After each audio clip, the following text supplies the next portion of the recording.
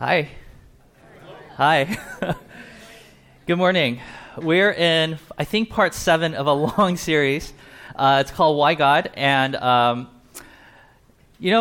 been getting some good responses from you guys. I think you guys like this sermon series. I didn't think you would like it, but I'm glad that you do. I'm just letting you guys know, next week we're going to conclude our series, but really we're concluding today. Next week we're going to have a question and response. So if you have any questions about what we've been talking about, you could put it in. You could send the questions today through your app, or next week you'll be able to text them in, and we'll be doing it live. So think of questions. If you have questions now, or you've held on to some questions, you could send it through the app today, and we'll get to them next week. So just you guys letting you guys know. But if this is your first time joining us, you're kind of joining us at the end of the story, end of the movie, and so let me quickly catch you guys up on what we've been talking about. So when it comes to our faith, when it comes to Christianity, a lot of us have been putting, it's like a puzzle, jigsaw puzzle. We've been putting pieces into this bigger picture. And as we were doing it, as we're putting this puzzle together and we go out into the world, it's easy to tear apart that faith because a lot of times the answers we've been getting to our faith-based questions were not good enough for, let's just say, when you go to school or when you talk to that smart kid in school or that crazy uncle that likes to disprove everything, right? And so we talked about how maybe the way that we've constructed our faith was not the best way to construct our faith. So for the first few weeks of this series, we've been deconstructing it, our faith, right? And you're like, is the church supposed to deconstruct my faith? In this case, yeah. And then we've been rebuilding it. And for the past few weeks, we talked about what is the core of what we believe. Why is it important that we believe these things? And so, and in the beginning of our sermon series, I kind of give you this quick illustration, this animation. So when it comes to our faith, that's me or you, put whoever's face on it, who you wish, okay? That when it comes to our faith, next screen, we like to, when we get hit by something really hard, we usually walk towards atheism, a prayer request that you said, God, please protect this person, and the person wasn't protected. And you're like, you know what, I can't believe anymore. I'm going to walk over to atheism. I don't want to believe in God anymore, right? That's one way of looking at it. And I said, that's a very logical thing to do. It is. It makes sense, right? But when it comes to the faith that we've been building, we're not looking for, we're not trying to accomplish this, because even though it's a logical way to go, it's not the way that we ought to go. Instead, next screen, when we come across obstacles, things that really hurt us, instead we want to walk the other direction. So, next screen. We want to walk towards something called Faith 2.0. Now, Faith 2.0 is a very interesting thing, because what we're saying is when things get tough, we tend to abandon faith and we go towards atheism. But when we look through the scriptures, it seems like persecution, tough times, was actually fuel to deepen our faith. And so we're like, what went wrong? Because in today's world, it's just easy just throw in the towel and say, you know what, this whole Jesus thing, I'm done with it. I'm going to go towards this direction. But instead, when we read through the scriptures, we see people who were challenged with their faith, and as a result, they went deeper, and they were more committed. And so, what's the difference? And so we've been talking about that. And what we basically said was our childhood faith, okay, the things that we learned in Sunday school was good at the time, but as adults, if we don't keep working on it, it's easy to just toss aside. What we need is an adult faith. So, what we've been talking about is this, Faith 2.0. Loving others as Jesus loved us is central to Christianity. At the core of who we are as Christians, it's not, I prayed and God gave me something, and if God stops giving me that thing, then I'm going to give up on God. That's not what Christianity is. At the core of what Christianity is basically saying, whatever happens, I'm committed to love the people around me in the way that Jesus loved me. So it's not about so-and-so died, so I can't believe in God anymore. So-and-so died, but I will commit to continue to love the people around me. This is a commitment. It's not, I don't feel God anymore. It's not the genie God where we're like, I asked for something, he didn't give it to me. It's not the bad things happening to good people argument. We talked about that a few weeks ago, right? About how, why are bad things happening to good people? I can't believe in God anymore. And we talked about how Christianity started with a good person being crucified on the cross. So, we don't know where we picked up on these different versions of God, but the bottom line here is Christianity is not about what we could gain out of it. It's about how we could empty ourselves to the people around us. And so if bad things happen to you, that's just part of the package of what it means to be a Christian. And so we were talking like how Christianity is more demanding if we understand what Christianity really is. If we really understand what this is, Christianity is more demanding, but at the same time, true Christianity is appealing. What? A group of people who are committed to making the world better? A group of people who worship God, who says, yes, no matter how hard it is, we're going to be honest with people. No matter how hard it is, we will commit to care for the people and put myself second. And like all these things is appealing. And so I'm going to tell you guys right now, I mean, we're 7 sermons into the series. I want to tell you guys this, okay, like the purpose of why we're doing this series in the first place, okay? The purpose we're doing this is this, and I shared this with you a little bit before. And by the way, I'm sorry, I have a weak knee, so I have to sit down every once in a while. The purpose of the series is that when I look at the American Christianity, in the past 7 or 8 years, we've seen a lot of the people in this thing called Christianity migrate to this group called the nones, N-O-N-E-S. These people who says, I don't want to be affiliated with any religion. I'm not an atheist, but I'm also not a Christian, so I'm somewhere in between. None of the above. That's my answer. Okay. So I'm like, how did most of the people who are evangelicals, especially people who are 33 and younger, how did these people end up in that category? And as I looked into it, and as I prayed about it, and as I talked to people and read books about it, what I discovered is it's because the version of Christianity that we've been teaching was extremely infantile. And so we wanted to go deeper and understand what Christianity really is about. And as we did that, what we discovered is, I don't want that to happen to Westlight. I don't want it to happen to this church. I don't want people in this church saying, Kotz, I'm done with Christianity. Why? Because I've had some tough times, or because I prayed for something that didn't happen. Because that is never promised in the Bible. Like, if you're going to give up on Christianity, at least give up on the real thing, right? I don't want you to give up on the thing that is pseudo-Christian. So the purpose we're doing this series is that, number one, is that you don't leave. But there's another reason. There's a second reason for why we're doing this series. And the second reason is this. A few years ago, I had the opportunity to meet with almost every single member of this church. You know, we met over coffee, we met over breakfast. I don't know if some of you guys remember. I wasn't a coffee drinker, but by the time I finished meeting with all of you guys, I was a gold member at Starbucks. That was awesome. You got me started in coffee.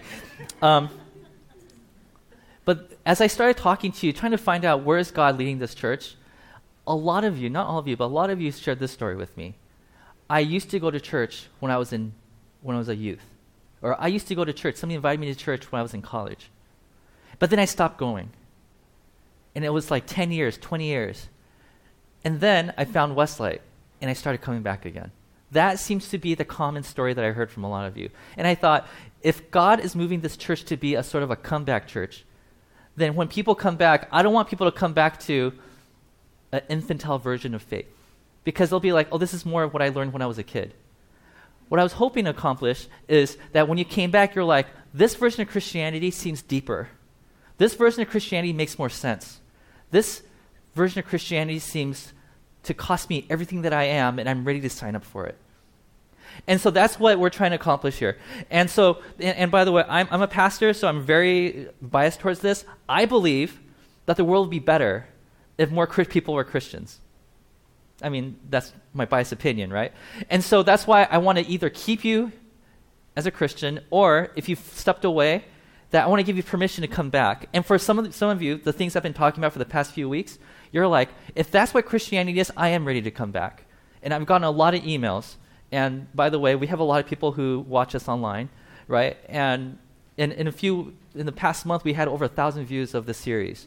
And so, and people have been emailing me saying, like, I'm excited about this Christianity thing. So if that's you, and yeah, if you're interested and you're like, hey, you know, I want to come back to Christianity, I'm glad that you're saying that now, because this is a version of Christianity that we want you to come back to.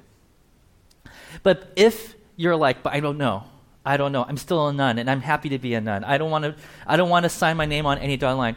It's okay.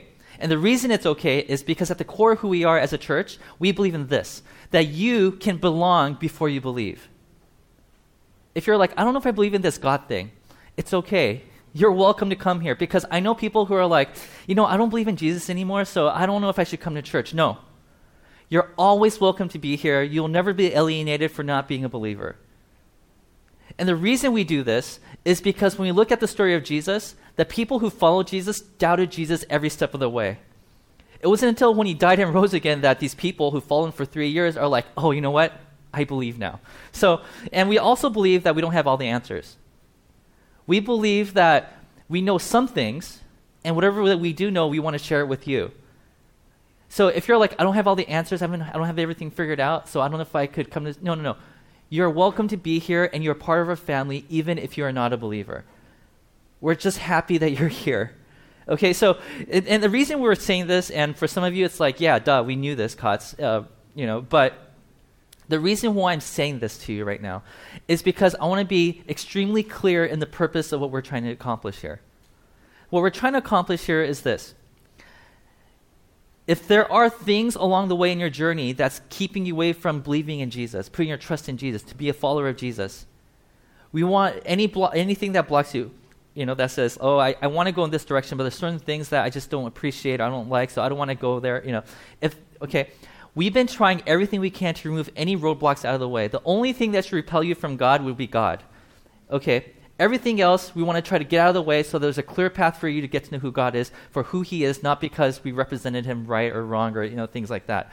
So we've been doing a lot of things. And so for the past few weeks, we've been talking about how if you had a bad church experience and that's why you're staying away from God, we're sorry.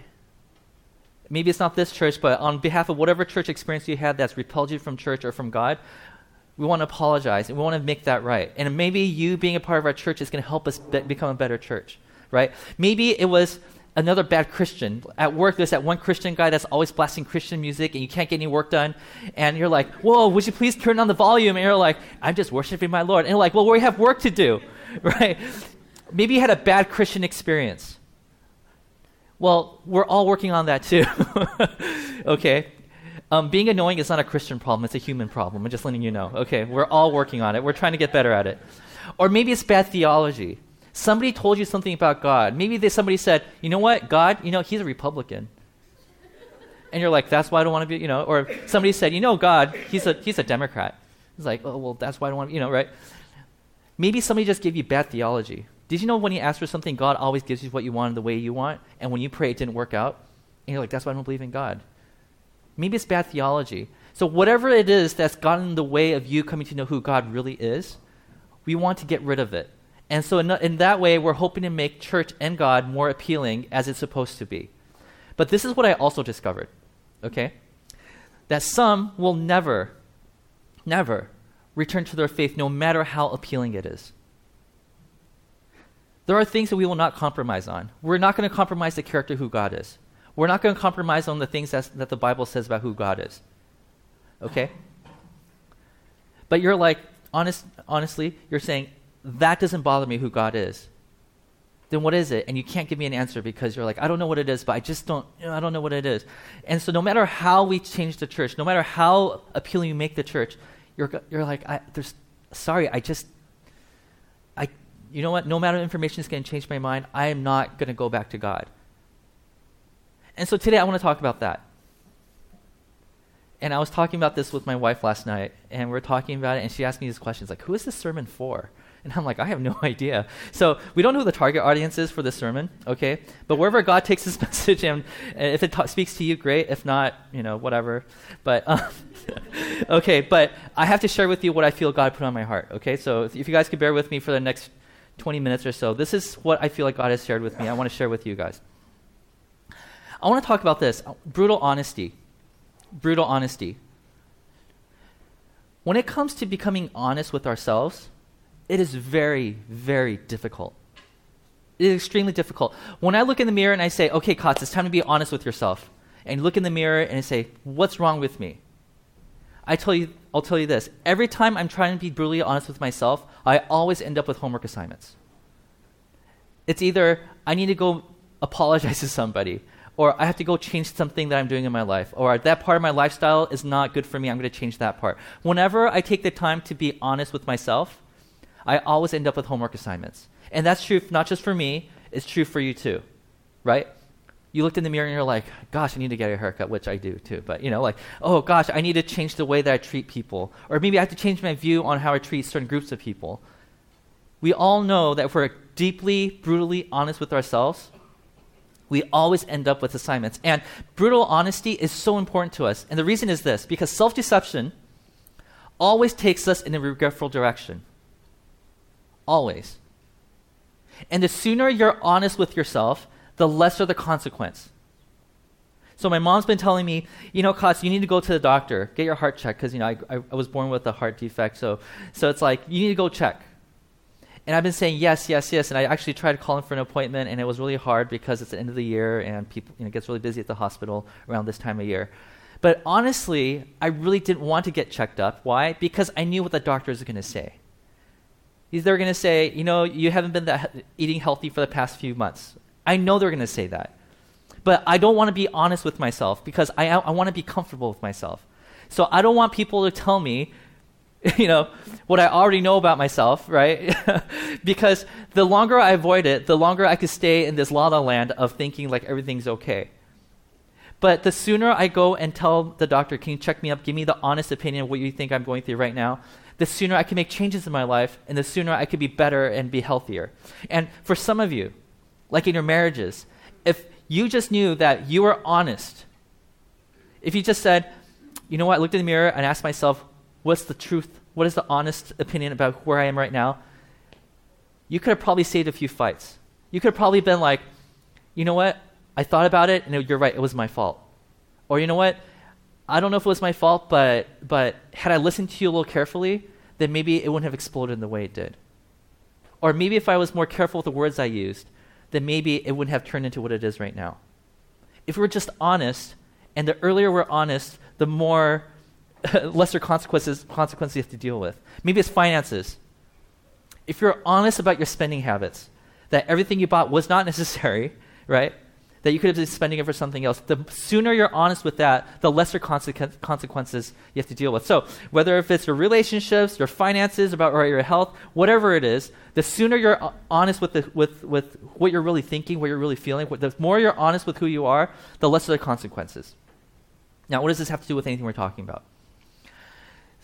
There's an example of a person that I'm thinking of that was brutally honest with himself, and I commend him for it.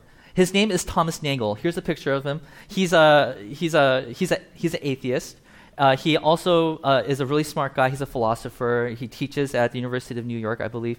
Right? He wrote this famous book. This book is called Mind and Cosmos, and this is the subtitle of that. Okay, it's like a whole essay in itself. Why the materialist neo-Darwin nature is almost certainly false. I mean, that's like a long title, right? He wrote this in about early 2000, around 2002, and this is a book that I read to prepare for this sermon series. And it was great. Basically, this has nothing to do with the sermon, but what this book is about is he basically says the things that Christians are always accused of, like meaning when there's a gap, you're like, oh, it must have been God, right? Like, oh, why was there an earthquake? Because God. Or why did somebody get sick but not the other person? Because of God. We always fill in the gap with God, right?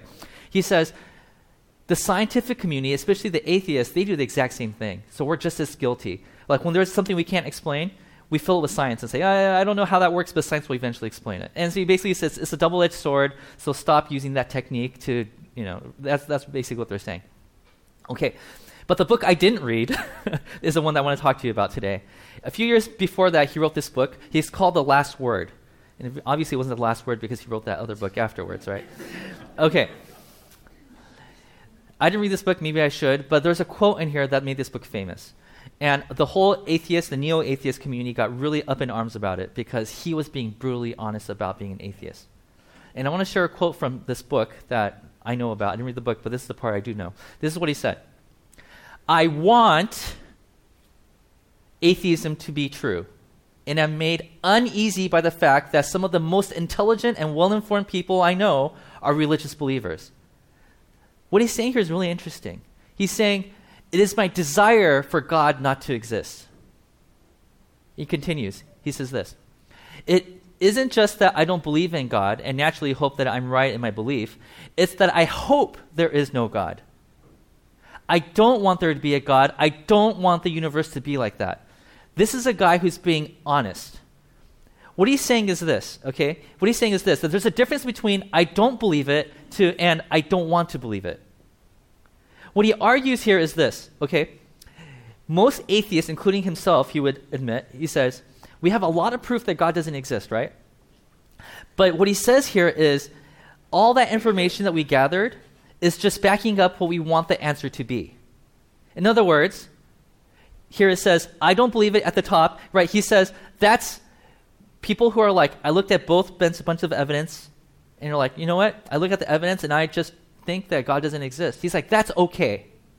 But he says, majority of atheists falls into the bottom category, which is will over brain. The top one is brain over will, right? He says, the reason why I'm an atheist is because I don't want there to be a God. Why?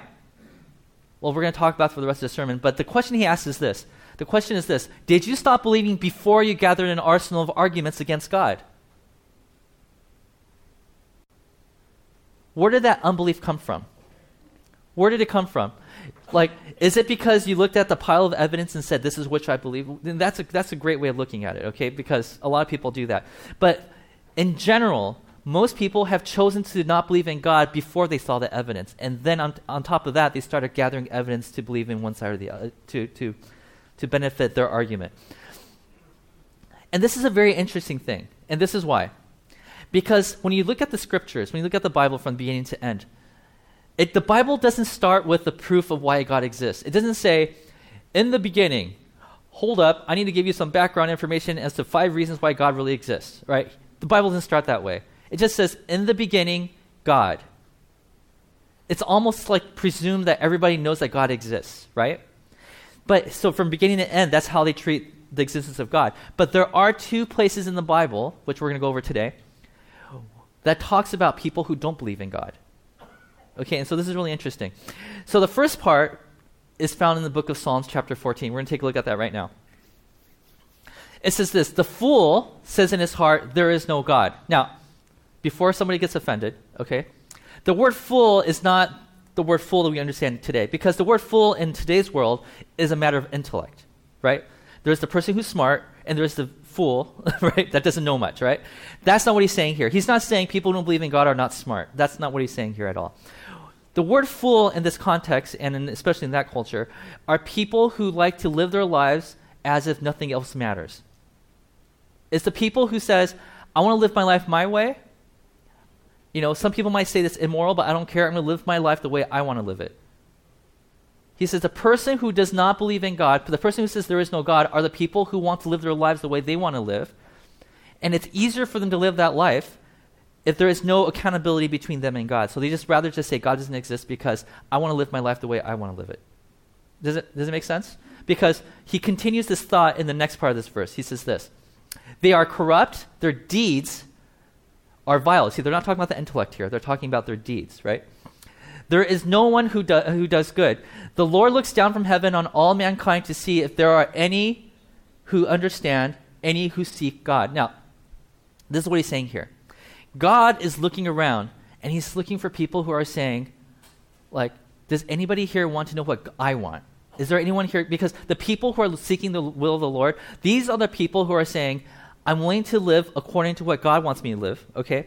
Even no matter how inconvenient it is, I'm willing to make the adjustments in my life to see what God wants me to do.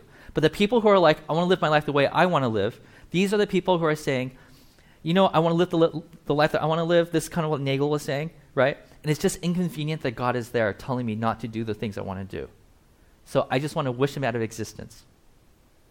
So in Psalm 14, what the writer says is this: when it comes to atheism, in most cases, I don't want to say a blanket statement saying that everybody's like this, okay?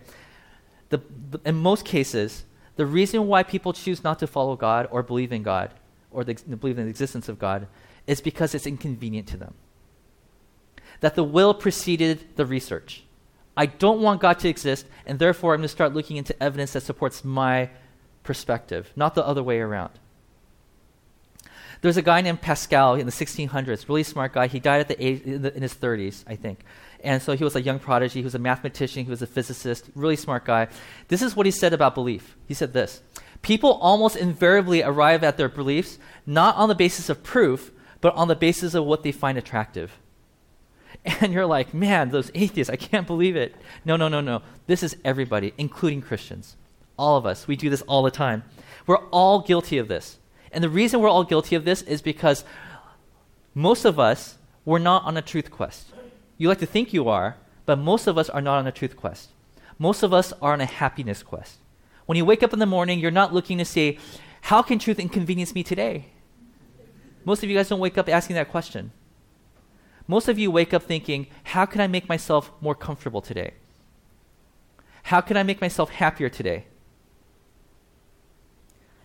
And you're willing to do anything, even lie to yourself, deceive yourself into thinking certain ways just to make yourself more comfortable. And this is the thing that really bothers me, and because it's true about me, it's true about you, is that if your departure from faith was based on will, no information will change your mind. I studied this stuff for a very long time. I started my faith with apologetics so I could prove the existence of God. So I have a lot of information. I have a lot of books at home. I've done a lot of reading, right? And when it comes to people, and there's several people that I come across who says, yeah, Kotz, I don't believe anymore. What I find really interesting is that when they say, I don't want to believe anymore, they don't come to me and say, Kotz, can you give me reasons why I should continue my faith? When people say, you know what, I give up on God, I don't think he exists, and I said, you want to meet and I could talk to you about it, they're like, no, I don't want to talk about it. But if you really are curious about the evidence of God and no God, I think the best thing to do is to talk to people who are experts in it.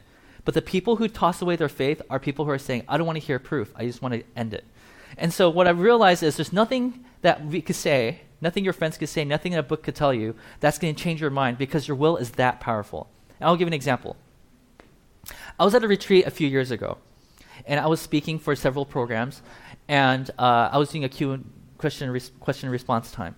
And there was this college student, she was about 20 years old, who came up to me and started asking me questions like, if God is real, then blah, blah, blah. She started asking all the questions. And by the way, all these questions have been asked so many times, right, that it doesn't really stump you anymore. Like it's like, if God is so good, why is there evil in this world? Or, if how do you talk, like evolution? Like, yeah, well, you could be a Christian and an evolution at the same time, And this person kept on asking questions. She was like, well, if God is real, then blah, blah, blah, blah. Well, don't you think God isn't real? And she just gave me all this evidence, or quote unquote evidence.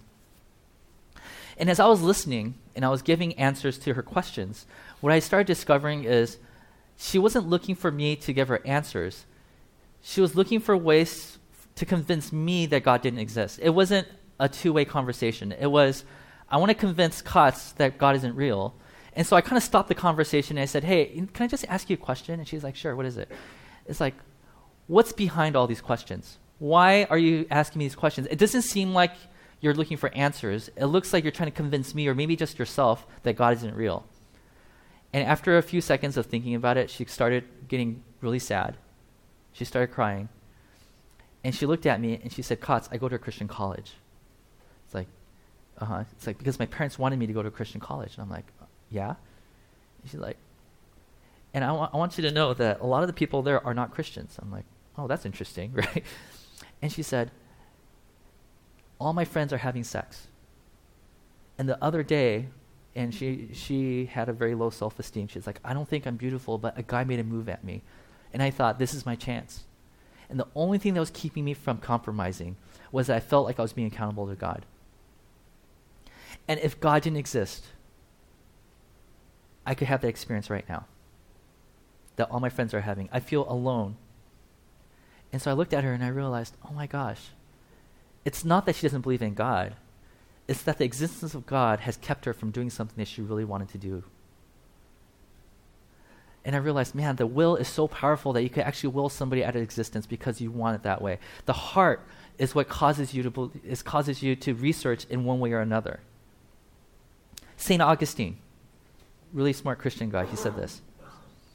We love the truth when it enlightens us, but we hate the truth when it convicts us. Isn't that true? Isn't that true?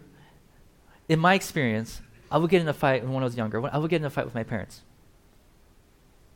Or with my friends, anybody, right? And halfway, and you probably could relate to this story, halfway through the argument, you realize you're totally wrong. But you keep arguing your point. Why? Because I'm not on a truth quest. When I'm arguing with my parents, I'm not on a truth quest. I just want to be right. I want to get my way. And even though I know I won that fight at the end of the fight, I'm like, yes, I won. But deep down inside, I'm like, but they were totally right. Right? Because all of this is our will. Our will is that, you know what? I don't know the evidence. There might be some evidence that I don't know about. Maybe there's some books written that I never read that gives me the perfect evidence for the existence of God, or, right? I haven't read all the books in the world about this one topic, but all I know is that my heart wants God not to exist. And because my heart wants it, I'm willing to deceive myself. You might not think you're deceiving yourself, but when you're brutally honest with yourself, you'll realize that it's not the evidence that led you to this point. It's the heart. There's something that your heart wanted and it didn't work well with God. And so it was easier for you to just push God out of the picture and maintain what you have than to deal with this conflict that you think that you have. So we're talking about being brutally honest. And if we're brutally honest, this is what we would say. That we don't want God to be real, and we covered it up with reason. It's so inconvenient for God to exist in some cases, isn't it? But the question I want to get to, like the core of what this is all about, is this. Why don't we want God to exist? What causes us to be so afraid of God's existence? What is it? I came up with 2, maybe 3 reasons why we don't want God to exist. And this is kind of weird coming from a pastor saying, here are the reasons why God doesn't exist. Okay, but here we go. I don't want God to exist, number 1, because I made mistakes. And for some of you who left the church and came back, you probably could relate to this. You did something that you completely regret. And you knew that if you came back to church, you'd feel like a hypocrite. That you would stand here and sing some songs about God and how good he is. And meanwhile, in the back of your mind, you're like, but I'm such a hypocrite for singing how good God is when I myself am not living that lifestyle that I was supposed to live. You made a mistake. And for some of you, you made that mistake and you hid it. And you're like, I'm not going to tell anybody. And so, right, and you're doing your thing. And then eventually, you're like, you know what? This secret inside me is growing so big that I can't hide it anymore. And you just stop coming to church. You're like, you know what, I'm not going to pray anymore because I know what I'm going to be facing if I actually had to deal with this. It's so inconvenient. And so a lot of us said, I made mistakes in the past, and it was so big that I don't think I should be in the presence of God. I don't think I should be at church. I shouldn't be hanging out with the people who believe in these things. That's number 1 reason, I think. Number 2 reason, well, I want to live for me. I want to live for me. What I mean by that is this. There's a new Costco that opened up near where I live, okay? And I love it because not many people know about it. But yesterday I went there like crazy crowds, right? Because it's Thanksgiving, everybody's buying their stuff. And I'm waiting in line, trying to buy this one thing. I know, some people go to Costco just to buy one thing. And I'm in line, and it's a slow line. And then these people kind of cut in front of me, right? And it's like they cut in front of me. I could just say, excuse me, hey, I was in line, right? But these people, they cut in line, and when you say excuse me, they act like you don't exist. They're like, right? And I thought, and this is totally not good, but, so I'm just confessing to you, right? At this point, I'm thinking, man, if these guys knew they were accountable to God, like if they knew that one day they're going to stand before God, and God's going to say, why did you cut cuts, a pastor at Costco, right? If they knew, like, these people probably don't know Jesus. That's probably what it is, right? But here, okay, this is a bad example, but this is the point I'm trying to make, okay? If you believe that God has a mission in your life, if you believe that God has called you to love the people around you, that means you can't cut people in line.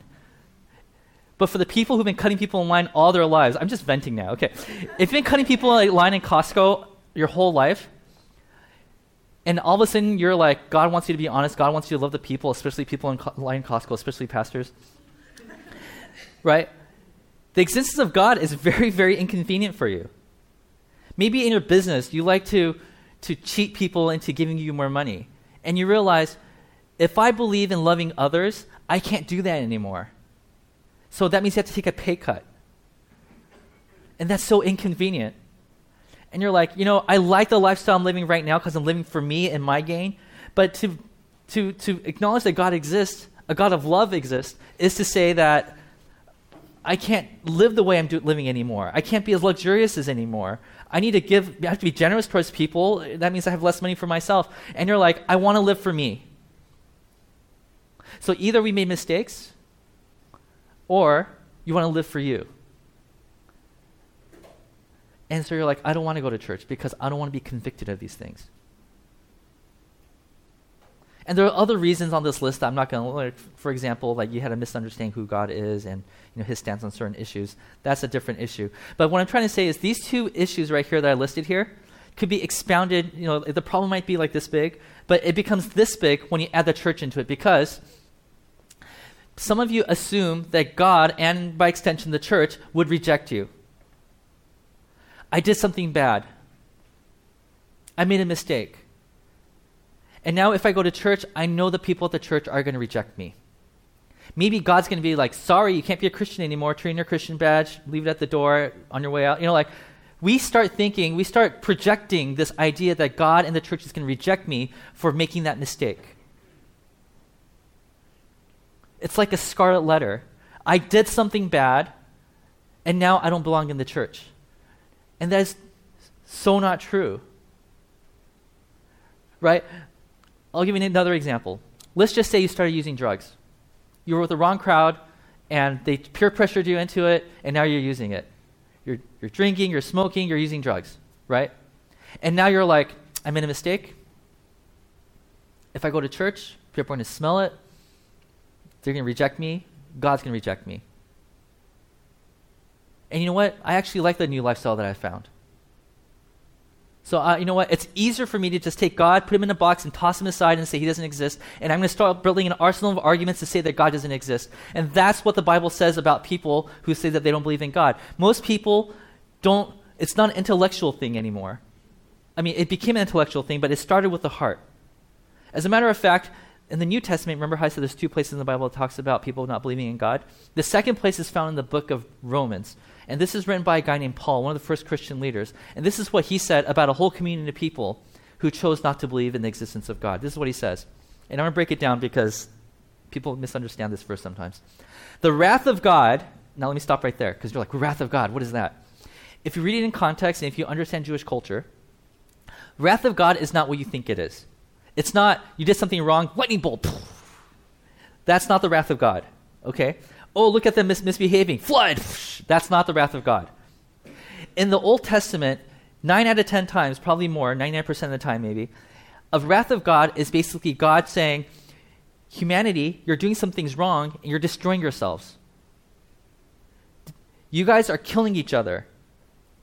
I'm going to withhold some of the consequences that come with it, but eventually I'm going to let it go and the consequences are going to come flooding in. In Romans chapter 1, in other parts of Romans chapter 1, it says that God has given them over to the problems that they created for themselves. That's the wrath of God, when God says, I'm not going to hold these things back anymore. This is how the Noah story is actually constructed. God is holding the floodgates back, and when people says, we don't want God anymore, they're like, you don't want God anymore? Okay, and then the flood's coming in, right? So that's what wrath means in the Old Testament and part of the New Testament. So keep that in mind when it says wrath. So it says, the wrath of God is being revealed from heaven against all the godlessness and wickedness of people. What he's saying is, God is trying to withhold the consequences because he loves you, but these people he's withholding and protecting are saying that we don't want God in our lives. We want to live the wicked lives that we're living right now. So he's like, okay, you're going to know that I exist. How? By me letting go of the floodgates of all the consequences that's supposed to come your way.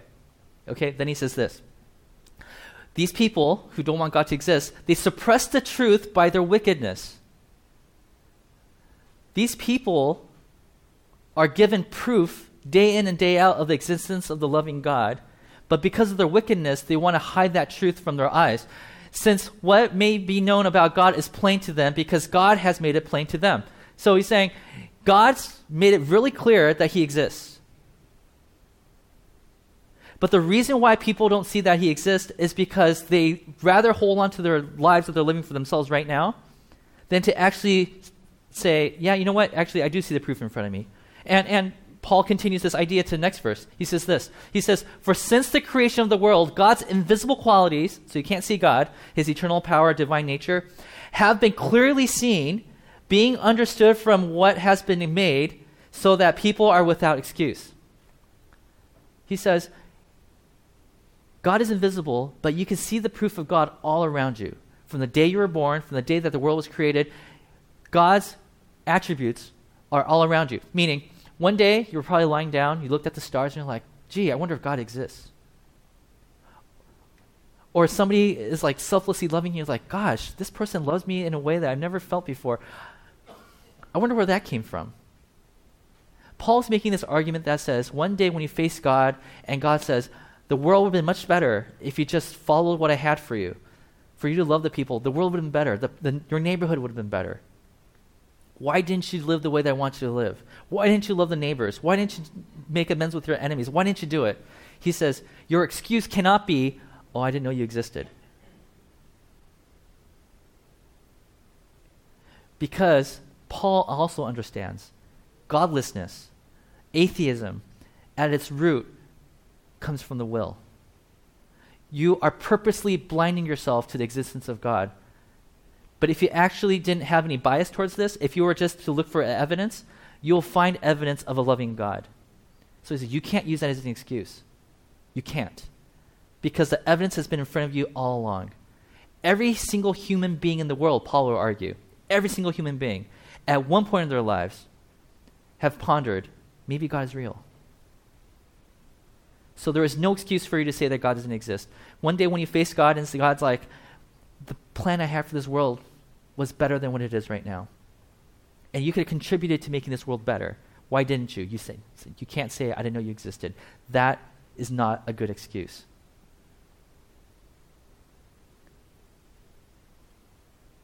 So these writers in the Bible, they're basically saying this.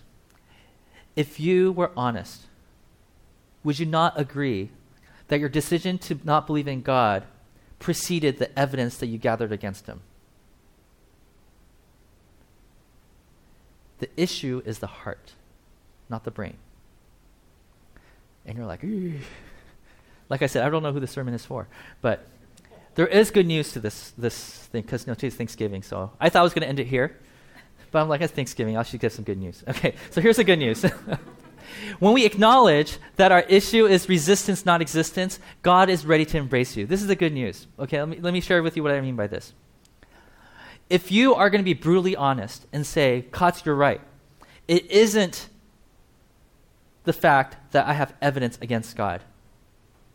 That it's actually my heart that's the issue. That I don't want God to exist. That you're like Nagel and you say, it's not that I don't believe that God exists, it's that I don't want him to exist.